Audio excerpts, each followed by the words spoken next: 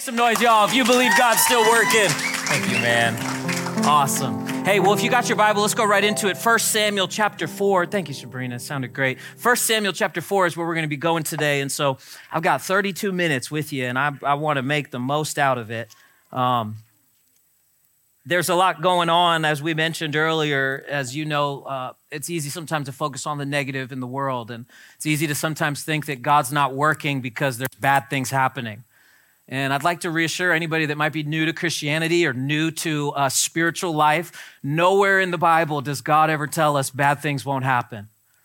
Maybe as you were growing up, you were taught that Jesus is kind of like this genie, and if you come to him, everything will be great. And if you come to him, Skittles are going to fall from the sky, and your bills will be paid, and there'll be money in your bank. And sometimes we can easily use Jesus as a means to our end, instead of realizing he's more of a present help in a time of need than he is a quick fix to a problem. And so today I want to go right into the story that we kind of picked up on last week. We're in 1 Samuel chapter 4. We're going to look at verses 1 through 4. I'll read the first 4 verses here. I promise you we're going to get to the next idol. We've been in a collection of messages on Old Testament idols. And my wife did one on Ashtaroth. We talked about Baal. I've talked about Chemosh. I've talked about how these Old Testament idols give us pictures of ways that our heart can go astray today.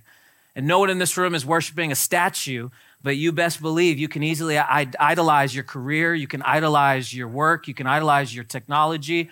You can get more caught up in all the wrong things. You forget who God is. And so our goal as a series in this month has been, let's just find out where our heart really is on things. And when we open up the Bible, it's not just like a measuring stick for how well of a Christian are you, but it's a place to read about how God's people were tempted just like we are today.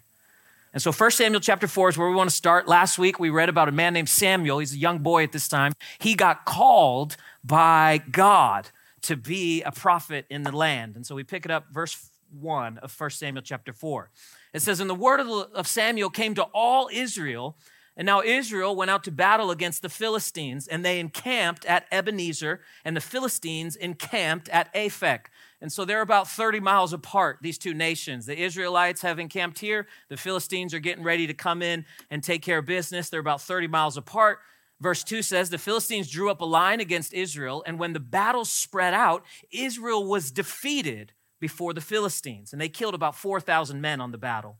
And when the people came to the camp, the elders of Israel said, 'Why has the Lord defeated us today before the Israelites? Let us bring the ark of the covenant of the Lord here from Shiloh, that it may be among us and save us from the power of our enemies.'" And so remember, last week we read about the corrupt high priest. His name is Eli. He's got two sons, Hophni and Phinehas. And Hophni and Phinehas are immoral. They are corrupt. The Bible says they are taking people's offerings for themselves. The Bible says Eli's sons are taking advantage of women within the temple.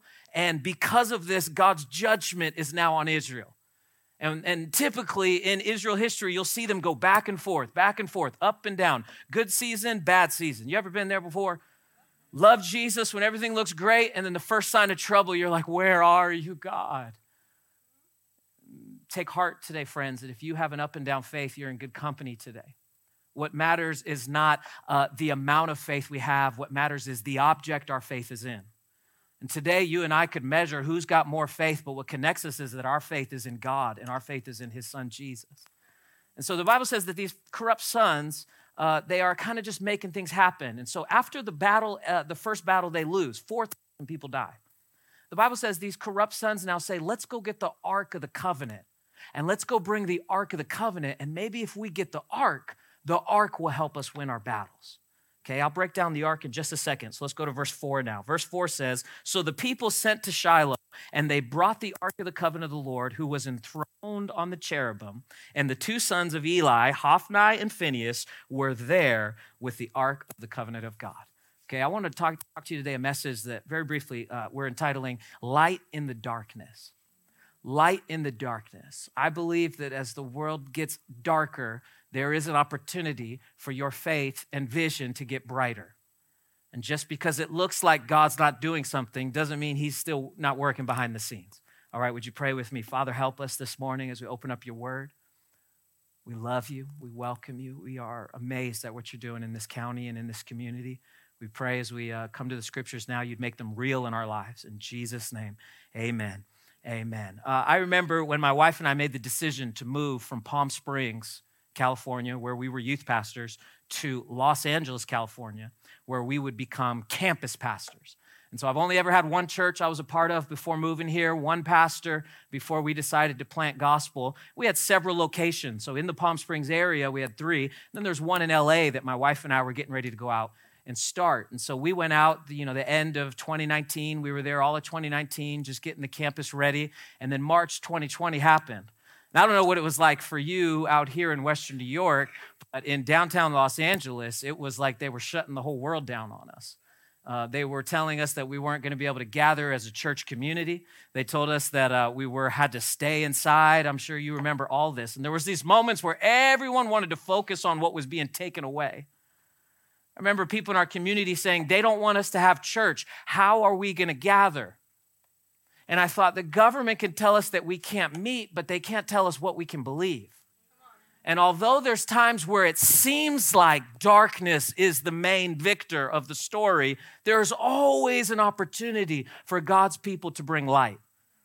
And so we were getting together on a Friday night, the health inspector was calling churches to making sure that we weren't going to meet. And we were like, well, the hotel we were meeting in was shutting down and we couldn't get into a school because of COVID. And so I just remember telling Randy, okay, we're just going to have church in homes. And let's just get as many people together as we can. Anyone that wants to gather, let's just meet in people's homes. And so we went to someone's house and had worship, put a little live stream thing there on a phone and live streamed it. And then within the next 30 minutes, we had heard about another group of people. They were like, the live stream wasn't working. So they just started church in their home. And they said, okay, well, we can grab some instruments and just throw a phone up there and let's start just worshiping God, because it wasn't until everything got taken that we realized Jesus is all we really need. I mean, if you were to look back at your life, oftentimes the more that's in it is more opportunity to get distracted. And so it was in that darkness that I saw light within the local church. And it went further than that. It wasn't just like we were gathering. I remember when Elaine came up and she said, what if we went and prayed? This woman in our church, she said, what if we went and prayed for the hospitals? And I'm like, yeah, they're not going to let us in the hospitals. And she said, I bet I could get some people to just go to the parking lot and the parking garage and just pray over the building then. And Elaine and a bunch of people just started gathering in Torrance across the street from the medical center and said, we can't go physically touch them. We're just going to let them know we're out here praying for them.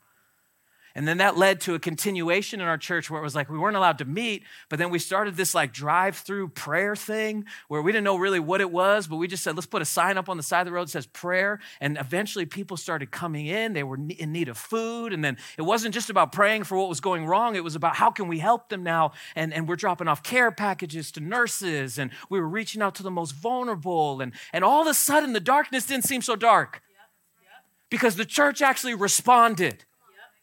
Can we go back to a day and age when the church doesn't just assess and criticize and doesn't just box people in, but can we go to a place where we respond when people are in need? It doesn't matter how dark things are. We serve a God that came into the darkness. When he put on skin and bones, he came into this earth. He lived among us. He walked in the very thing that we walked in. And that is why we can find hope even when things don't make sense. I can imagine for the people of Israel, they're in a dark season. They figured that God would be with them because they had this Ark of the Covenant with them at all times. And I don't know if you've heard the phraseology here. The Ark of the Covenant is an Old Testament figure. We see this thing throughout the first 5 books of the Bible. It's mentioned later on in 1st and 2nd Chronicles. David has some epic stories in 1 Samuel with it. It is instrumental to Old Testament worship. And when Moses was going through the wilderness with the people of Israel, God gave him the specific instructions on how to build this thing. You can actually read about it in the book of Exodus. The measurements are there down to every ingredient to make it happen. It's overlaid with gold, made of acacia wood. It's got these 2 angels that are made of solid gold, and they're sitting on top facing each other. And if you look closer, you can see their wings are kind of like this. According to Psalm 80 and Psalm 90, God actually would dwell, his manifest presence would dwell right there on the Ark of the Covenant. And so 1 or 2 times this happened, Israel was like, let's keep this ark around. This thing is working for us. It's just fine. Here's the problem. Their hearts started to go sideways, and they thought they could just use a religious instrument to make up the difference. This is why God didn't respond. They lost 4,000 people in the first battle. They weren't living right. The sons were corrupt. The priesthood was not up to par. And so they thought, let's just go get some tradition, and maybe tradition will cleanse our sins. Friends, Jesus is the only one that can cleanse your sins. Tradition can't save you. Taking communion might make you feel good, but Paul said, unless your heart is right with God, it's in vain. And so the sons of Eli are like, we're going to get out of this darkness. Let's just go get another religious thing to help us. And they go and grab the Ark of the Covenant, and nothing happens. And we see in this moment, God's people, make no mistake, being judged for how they handled the priesthood. This is not an attack from the Philistines. This is the judgment of God. You can read about it 2 chapters earlier. A prophet comes to the sons, comes to Eli, and he says, because you're corrupt, judgment is coming. There's several characters here we can learn from, because the Bible is not here to beat us up. The Bible is here to build us up. And today we can reflect on this story more than just be like, oh, wow, God's a God of judgment. Yes, he is. That's what makes him good. If someone were to commit a crime, and if you were to lose somebody, let's say in a car accident or something were to happen and someone commits a crime against you and you get before the judge and they're like, it's all good, let him go. You would look at that judge like, that's not a good judge at all. But because you know there's a standard and because you know someone that has a higher power than yourself will make the final say, you're able to surrender that to him. That's why we don't hold grudges as Christians, because vengeance is mine, says the Lord. That's why if people need to walk out of our life, Jesus said, when you go into one town, if they don't receive you, dust it off and move on to the next one. Because the more time we spend trying to prove ourselves or make people like us, the less time we're being obedient to what God's telling us to do. And so within this story, there's several characters. I want to go one by one through them. First, there's Eli, just to catch you up. He is the high priest at the time. The Bible tells us he's getting so old now he can't see. He's about 99 years old. His eyes are very dim. And it tells us in a few chapters that he is heavy. He's put on some weight in the later seasons of his priesthood. The second character is Samuel. We learned about him. He is the newly called prophet to Israel. Still in the time of Samuel are what's known as the judges. And so we don't have a king in Israel yet. This is before the first king has been chosen. We believe historically that Samson is actually the judge at this time. The high priest is Eli, but when we look at the book of Judges, he's one of the final judges before a new king comes. We can kind of guesstimate that Samson is judging Israel while Samuel is being called.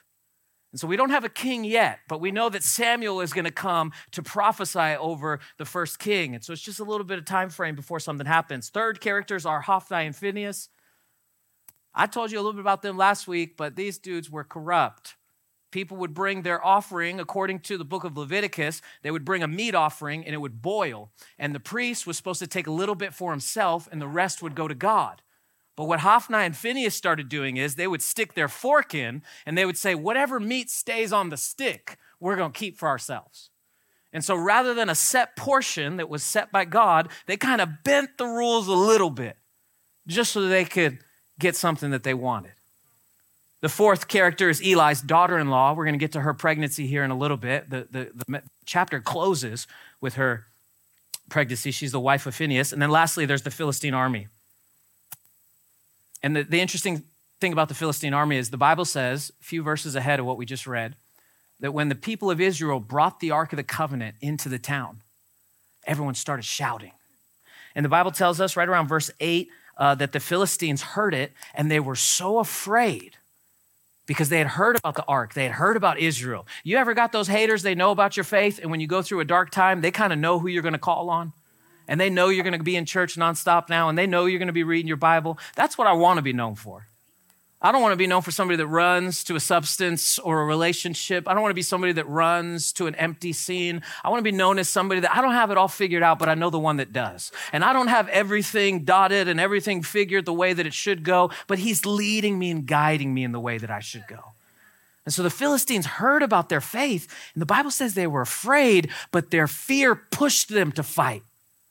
And eventually the Philistine army overtakes Israel, and they lose again. And not only do they just lose, but the ark gets captured and it is now brought into enemy territory. What do you do when it feels like your faith is in enemy territory?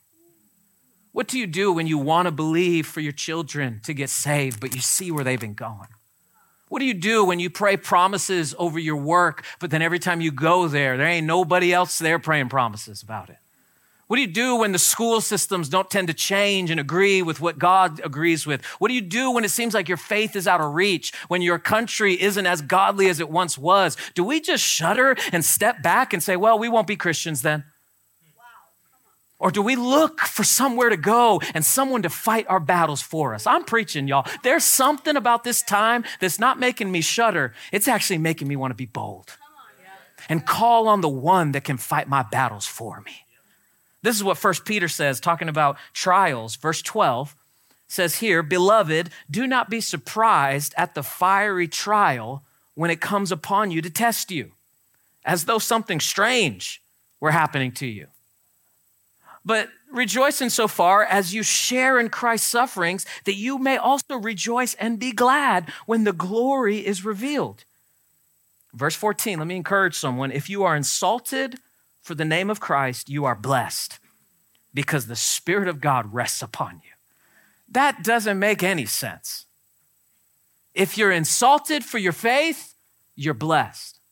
Because typically we assume faith leads to a life with no insults, or faith leads to a life with no complications. But what Peter tells us is when we suffer, we're actually more close to Jesus. The New Testament talks about suffering more than any other topic. Jesus talked about money a lot. He talked about hell. He talked about marriage. There's things about how to love your neighbor. There's things about how to handle your money.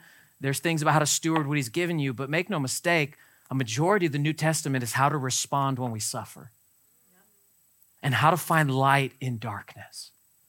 When there's death, we serve a God that still promises life. And so I want to spend the next 15 minutes looking at three things from this story that we can learn from today and apply to our lives right here, right now. There's things that happen in this battle between the Philistines and the Israelites that I think can actually help us in our battles. And next week, we're going to follow the Ark of the Covenant to where it goes, and it eventually will get to our final idol that we're going to deal with. But let's look at three things that are really important from this story. First of all, I noticed just right away that posture seems to be more important than performance in this story. Posture is more important than performance. Rule keeping and religious activity does not do much as a heart that is contrite and broken before the Lord. David once prayed, you don't delight in burnt offerings and sacrifices. He goes, you don't want a sacrifice, you want a broken heart. And so if you feel far from God today, if you feel like you haven't been meeting the mark, it starts with a posture check more than it does a performance check. There's things we've got to do. There's a life we're called to live. The gospel deserves a response, but it first starts with checking hearts and realizing who we are before it's about what we do. Let's look at verse 10. The Bible says, after Phinehas and Hophni go get the ark, verse 10 says, so the Philistines fought and Israel was defeated. And they fled, every man to his home, and there was a great slaughter, not 4,000, there was 30,000 foot soldiers that fell this time. And the ark of God was captured, and the two sons of Eli, Hophni and Phinehas, died. These sons treated God like a good luck charm. They saw God not as an actual real person. They just said, let's just get the stuff he does and try to use it in our favor. And I was reading a Pew Research study not too long ago this week. It was saying how back in the 1970s and 1980s, about 80%, 70 to 80% of our country would say that they identified as Christian. And, about 15 to 20% just said no religion at all. And then when you look at the trend every 10 years, that number that identifies as Christian is dropping to where in the 80s it dropped down to 75, and now I think it's at like 68 or 65 or something like that. But if you look at the trend, it looks like those that identify as Christians is going to drop, and it looks like those that identify with no religion is going to raise. Now, I've got faith, like Gio was talking about and prophesying about. Gen Z will be saved. I believe that we're going to see a huge move of young people, and there are best days of youth ministry and young preachers and young revivalists and people that are just after the presence of God. That's not done. Yeah. But make no mistake, if we don't prepare ourselves to be in a post-Christian country, we're going to be very frustrated with how we reach people. Okay, it doesn't mean we're being defeated just because there's less Christians in the world. It doesn't mean that America is doomed just because less people go to church. But what it does mean is that people are looking at our posture for validation that God is real more than they're looking at our performance. That someone will follow Jesus more if you practice your faith than if you preach to them. Sometimes you getting up and leaving a movie because it disagrees with your spirit will do more for somebody than you just saying you shouldn't watch that movie. Just show them. Live by example. Plenty of people we disagree with in our lives, but the way we treat them is what will move someone's heart. And so we have to remember posture. We have to understand that the greatest commandments Jesus said was to love God and to love your neighbor. Well, what about holiness? If you take care of those, that'll work itself out. Well, what about like righteousness? That's imputed through Jesus. Like just focus on the main things and everything else will work out. So people don't want an explanation anymore. They want a demonstration. That's a word. People don't want an explanation. They want a demonstration. People know what the Bible says about sin. Okay, people know where Christians stand on certain issues. We don't need to beat it down people's faces. They need to see where we practice our faith and how we love and serve people well. Okay, because the Bible is the manual. It's what we should follow. But Jesus is the model. He's how we should follow it. And so they would come to Jesus all the time and say, what do you think about the manual? And he would say, well, he who is without sin, throw the first stone. And so Jesus is our model. He's who we're going after. Let's continue on. I want to move on to number 2. So first, posture is more important than performance. Secondly, some distractions lead to death. I have to tell you this. Some distractions in your life will lead to death. Well, that's a little extreme. I'm not talking about you look at it and God's going to smite you on the spot. But the Bible says that the wages of sin are death. It leads to a slow detriment in our spirit. And when I say some distractions lead to death, I'm not talking about you're going to physically die. I'm talking about you're going to stop feeling things. You're going to become numb to things that used to move your heart. Some things will pull us off course just slowly to make sure that eventually we're where the devil wants us to be. Affairs don't happen overnight. Slowly, things lead to something that never should be done. People don't steal and cheat just like that. It's not like someone wakes up and says, I want to go mess up today. No, it's a slow distraction and decline where eventually we're not even our true selves anymore. Some distractions lead to death. Let's look at verse 15. So the Bible says now the ark has been captured, Eli and Phineas are dead, and there's a messenger about to come tell Eli what happened. Eli's the high priest. We pick it up in verse 15. Now Eli was 98 years old, and his eyes were set so that he could not see. And the man said to Eli, I am he who has come from the battle. I fled from the battle today. And he said, how'd it go, my son? And he brought the news and answered, Israel has fled before the Philistines, and there's been a great defeat among the people. And your 2 sons also, Hophni and Phinehas, they're dead. And the ark of the covenant has been captured. Pause right here. Before this verse, just the verse ahead of time, it says that Eli was actually out on his porch waiting to find out what had happened about the ark. Okay, something in him knew something was off. Okay, and they tell him your sons are dead. But the text shows us earlier in the scripture, his heart ached for the ark. Okay, his heart was more moved by his connection with God than it was his corrupt sons. Okay, let's go to verse 18. It says, as soon as he mentioned the ark, Eli fell over backwards from his seat by the side of the gate, and his neck was broken, and he died. For the man was old, and he was heavy. You know why he was heavy? Because he had been eating what belonged to God. They were sticking the fork in and just saying, whatever stays up here, we'll just pull it to our mouth. And the book of Proverbs talks about that. The sluggard, it talks about the lazy one that puts his hand to the dish and then is too tired to bring it back up. Eli was just getting the habit of just feeding himself, that the Bible tells us now he was heavy. He'd gotten comfortable and complacent in the priesthood. And here's the Ark of the Covenant that has now been captured. Medically, we kind of can estimate he probably had like a massive heart attack here that caused him, as soon as he heard about his sons dying, he didn't just fall backwards like, what, they're dead? Oh, Like we believe he probably had a heart attack, fell back, snaps his neck. The distractions over time eventually led to his death. You know what's in the Ark of the Covenant? There's 3 items that are in the Ark of the Covenant. The original 10 commandments were there. So what God had given to Moses, he inscribed. They kept those tablets inside the Ark. There was also Aaron, priest in the wilderness. And so that was in there. And then there was some manna to remind them how God had fed them in the wilderness. So get this, the Ark had all those elements because worship ought to remind you of how faithful God has been. Worship ought to show you every time I sing that song, what a beautiful name it is. He is beautiful. If you think about the mess in your life and the times that it's looked ugly and he still wants to be close to you, that's beautiful. And so worship should remind us, but Eli, he just got comfortable. And eventually he got so distracted. The pride and praise that belonged to someone else, he slowly shared and got to himself. Hear me right now when I say this phrase, God will share his son, but he does not share his glory. God loves us enough to share his only begotten son, but nowhere in scripture does he say he shares glory. It actually says he shares glory with no one. And so the distractions in our life can easily kind of slowly get us down and can kind of wear us out.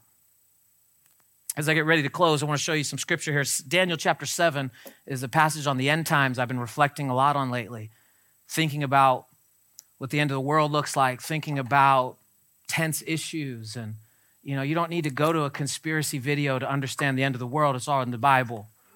And here's what Daniel chapter 7 says. It says that the Son of Man will come on the clouds of heaven one day, and it talks about the 4 beasts of the earth. We'll do a whole study on Revelation this summer. It talks about the beasts of the earth, and it says the 4th beast will be different than the last one, and we kind of believe it to be the Antichrist, and it's all this deep stuff. But look what it says that the enemy will do in the last days. Verse 25, it says, he will speak words against the Most High. So in the last days, this person is just going to blatantly be talking against Jesus. Okay, and watch this, and he will wear out the saints. The job of the Antichrist is not going to be to destroy you. It's going to be to distract you. It's going to be to slowly wear you down. That's what the devil loves to do. He doesn't beat us up. He slowly just wears us down. I'm tired of the same stuff. And if he can get you into 6 months of a cycle and thinking that your life is terrible, he's won. Someone say, break the cycle. Sometimes in the middle of a spoke of a wheel, you got to just stick something in it to get it to stop. And sometimes the cycle of our repetitive behaviors just needs something to come in the middle of it just to mess it all up. It says the Antichrist will speak words against the Most High. He'll wear out the saints of the Most High. Let's continue on. And it says, and he'll try to change the times and the law, which we constantly see in our world. Laws are changing since this country started. We're always changing things around, always mixing things around. And then they shall be given into his hand for a time, times, and a time and a half. So times is 2 years, time is 1 year, time and a half. And half a time is half a year. 1, 2, 3, 3.5 years. This is referring to the middle part of the 7-year tribulation. I know I'm losing you here. We'll get there, okay? We'll get there. The point is, if he can't destroy you, he'll try to distract you. That's what I need you to get here. If he can't beat you, he'll try to wear you down to eventually you give up. Keep fighting, friends. It may look dark, but there's light still. Eli falls backwards, snaps his neck, and it's easy sometimes to get distracted by that part of the story and think that maybe I can't see what God is doing. 2 Corinthians chapter 4 says, in their case, the God of this world has blinded the minds of unbelievers. That the day and age we're in right now is trying to blind our understanding of God. And if we can twist scripture and if we can get you to think that maybe God is something else, eventually we'll be so blinded to the gospel that we don't even see what he did and who he came for. Some distractions lead to death, but here's what I know lastly, number 3, moments don't have to stop momentum. Moments don't have to stop momentum. Eli falls back, snaps his neck. The Bible tells us he judged Israel 40 years. And then the story quickly shifts to the daughter-in-law of Eli. We pick it up in verse 19. Now his daughter-in-law, the wife of Phinehas, was pregnant, about to give birth. And when she heard the news that the ark was captured and that her father-in-law and her husband were dead, she bowed and gave birth, for pains had come upon her. And about the time of her death, the woman attending her said, "Do not be afraid. You've borne a son." But she did not answer or pay attention. She couldn't keep going because of the one moment that had happened. She gave up the future because of the one moment in the present tried to blind her. She lost her dad, she lost her husband, and the Bible tells us the ark has been captured, and in that moment, everything stopped. And friends, I know it's easy sometimes to let what comes against you stop you. But it doesn't have to go like it did for Phinehas' wife. It continues on. And eventually says in verse 21, and she named the child Ichabod, saying, "The glory has departed from Israel because the ark of God has been captured, and her father-in-law and her husband." And she said, "The glory has departed from Israel, for the ark of God has been captured." I want you to see how dark this got. And make no mistake, the glory had left. Because of the wickedness of the people, God's glory left. God's presence didn't leave. God doesn't abandon us. That's clear. He doesn't leave those that are in covenant with him, but the glory left. The umph left. The anointing left. There was no Holy Ghost feeling there. You know, you can tell when you're in a church and it's just like, okay, we're here and this is cool and this is great and it's good. But there's times you could tell like there's something missing. Like, where's the oil? You know, where's like people getting healed? Where's the breakthrough? Where's life change? Like if we're just coming to do a little dabadooya and get out of here, what are we doing? The glory had left, but what interests me about this is she names her kid based on the moment. She labels future generations because she has a bad present. She names her son something based on her experience. I want to name people based on who God says they are. I don't want to name them based on what I've experienced. They're an addict. They're a loser. They're this, they're that. I want to name, they're a child of God. They belong to God. They're a woman of God. They're a daughter of God. Yeah, they might have issues in your mind, but can't we be a place that says they're still worthy and dignity of love? The glory doesn't have to depart. We got to call it back in. So maybe you feel like the glory left your life. Maybe you feel like there was a time it was shining and everything was clear and now it's just dark. There's light in the darkness. I was at a funeral yesterday and a guy in our church, his uncle had passed. They asked me to come do it. And I got up in front of a room, about 40 people. I talked to a guy afterwards and he says, "I just don't know how you do that." I'm like, "Do what?" He's like, "It's just so dark right now. This wasn't expected. No one knew that this was happening. How are you going to get up and just say all that stuff?" And I'm like, it's the only thing we know how to say. If it doesn't feel like there's glory here, we got to speak as if it's going to come then. And if I'm supposed to be in this darkness, let it be that way that God is with me though. Maybe you feel like you're in darkness. Here's what Ephesians 2 says, and I'm done. But God, being rich in mercy, because of the great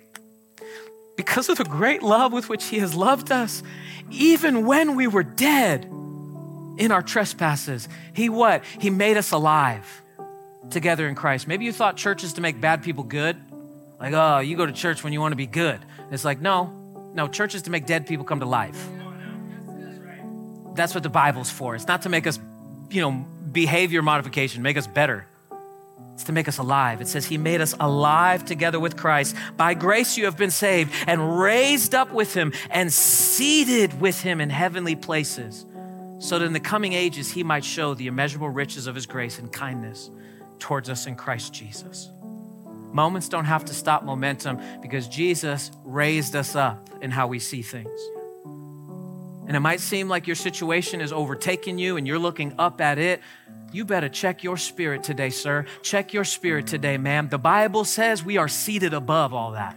The Bible says we look down on our issues. The Bible says in the book of Romans, the enemy is under our feet. Sometimes we just got to get a perspective and be reminded of who he says we are.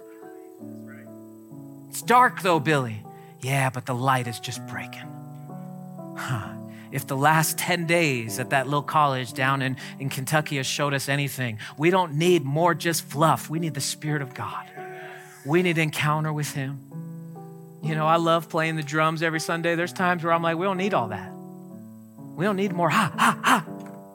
We need still, tender realization how much he loves us.